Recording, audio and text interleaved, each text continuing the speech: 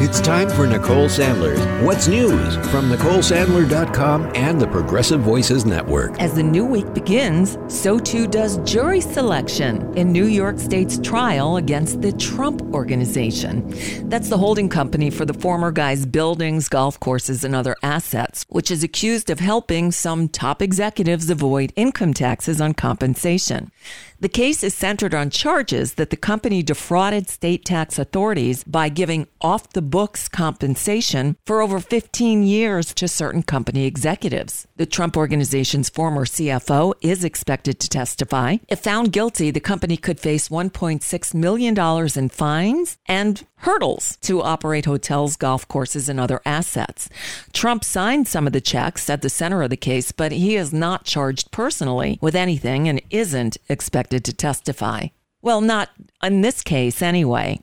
But there is that subpoena served to the former guy just late last week. Congresswoman Liz Cheney, vice chair of the House Select Committee on January 6th, rejected the possibility of letting Trump testify live on television, saying, quote, he's not going to turn this into a circus or a food fight.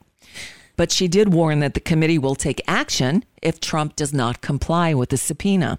Meanwhile, Nancy Pelosi, Speaker of the House, said Trump is, quote, not man enough to testify before the panel. Woo! Journalist Bob Woodward on Sunday released excerpts from his forthcoming audiobook titled The Trump Tapes, which include both the transcripts and raw audio of 20 interviews he conducted with the then president in 2019 and 2020. Much of the material, which touches on the pandemic, the so-called fake press, and more, was quoted extensively in his 2020 book, Rage. Woodward concluded that book by saying Trump wasn't up to the job of president. Well, on Sunday, Woodward said in the Washington Post that he, quote, didn't go far enough in the book Rage, and was releasing the raw audio to provide a clearer understanding of Trump, his self-focus, and his evolving use of the presidency's power. Woodward this time concluding, quote, Trump is an unparalleled danger.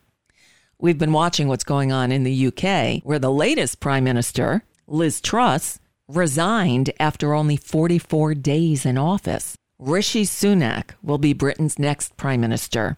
Dark horse challenger Penny Mordaunt withdrew from the Conservative Party's leadership contest, clearing the way for Sunak to be the first person of color as the UK's prime minister. He'll also be Britain's third leader in less than 2 months. Sunak is the former finance minister who led the revolt against Boris Johnson. He was runner-up to Liz Truss in September. He'll succeed both of them with the challenges of improving Britain's economic trajectory and public trust in the Conservative Party. A little further east, Xi Jinping secured an unprecedented third term as the leader of China on Sunday, cementing his status as the country's most powerful figure in decades. Since coming to power in 2012, Xi has tightened the party's grip on the state and society. He's sidelined political rivals and completely killed dissent. At the closing ceremony of the Communist Party Congress this past weekend, former Chinese leader Hu Jintao was mysteriously removed from the room.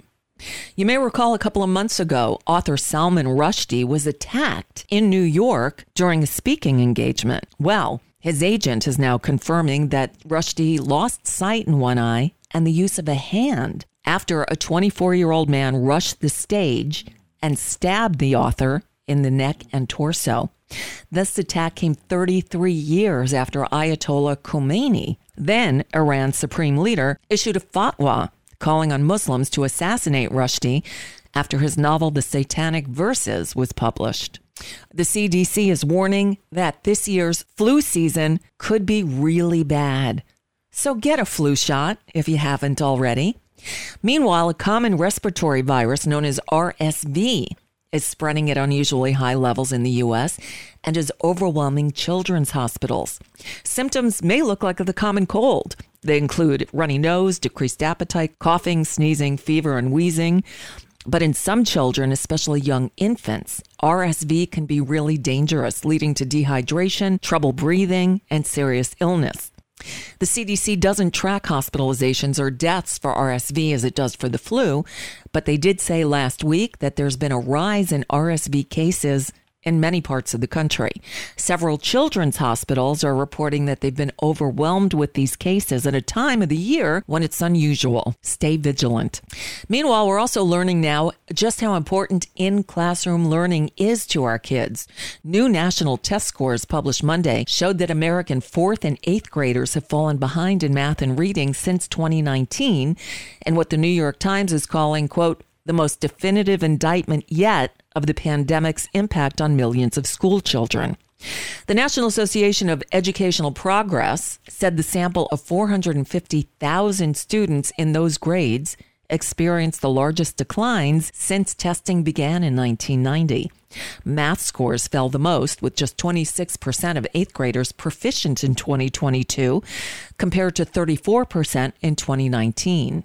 Education Secretary Miguel Cardona called the results appalling and unacceptable, and it should reinforce the common knowledge that kids need in-class instruction across the board.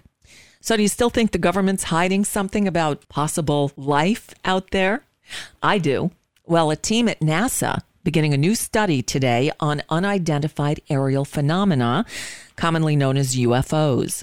The group of 16 people, consisting of astronomers, astrophysicists, biologists, former Pentagon officials, and a former astronaut, will gather data on unidentifiable events in the sky and release their findings to the public in the middle of 2023.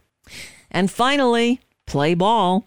Late Sunday night, the Houston Astros finished a 4-game sweep of the New York Yankees to win the AL Championship Series and a trip to their 4th World Series in 6 years. The Astros will now face the Philadelphia Phillies, who beat the San Diego Padres to win the National League Championship Series earlier on Sunday. This will be the Phillies' first World Series appearance since 2009. And that's just a bit of what's news for now. I'm Nicole Sandler. If you appreciate these reports and the Nicole Sandler Show, I hope you'll consider making a contribution. My work is 100% listener supported, and I can't do it without your help. Find out more at NicoleSandler.com, and please click on that donate button.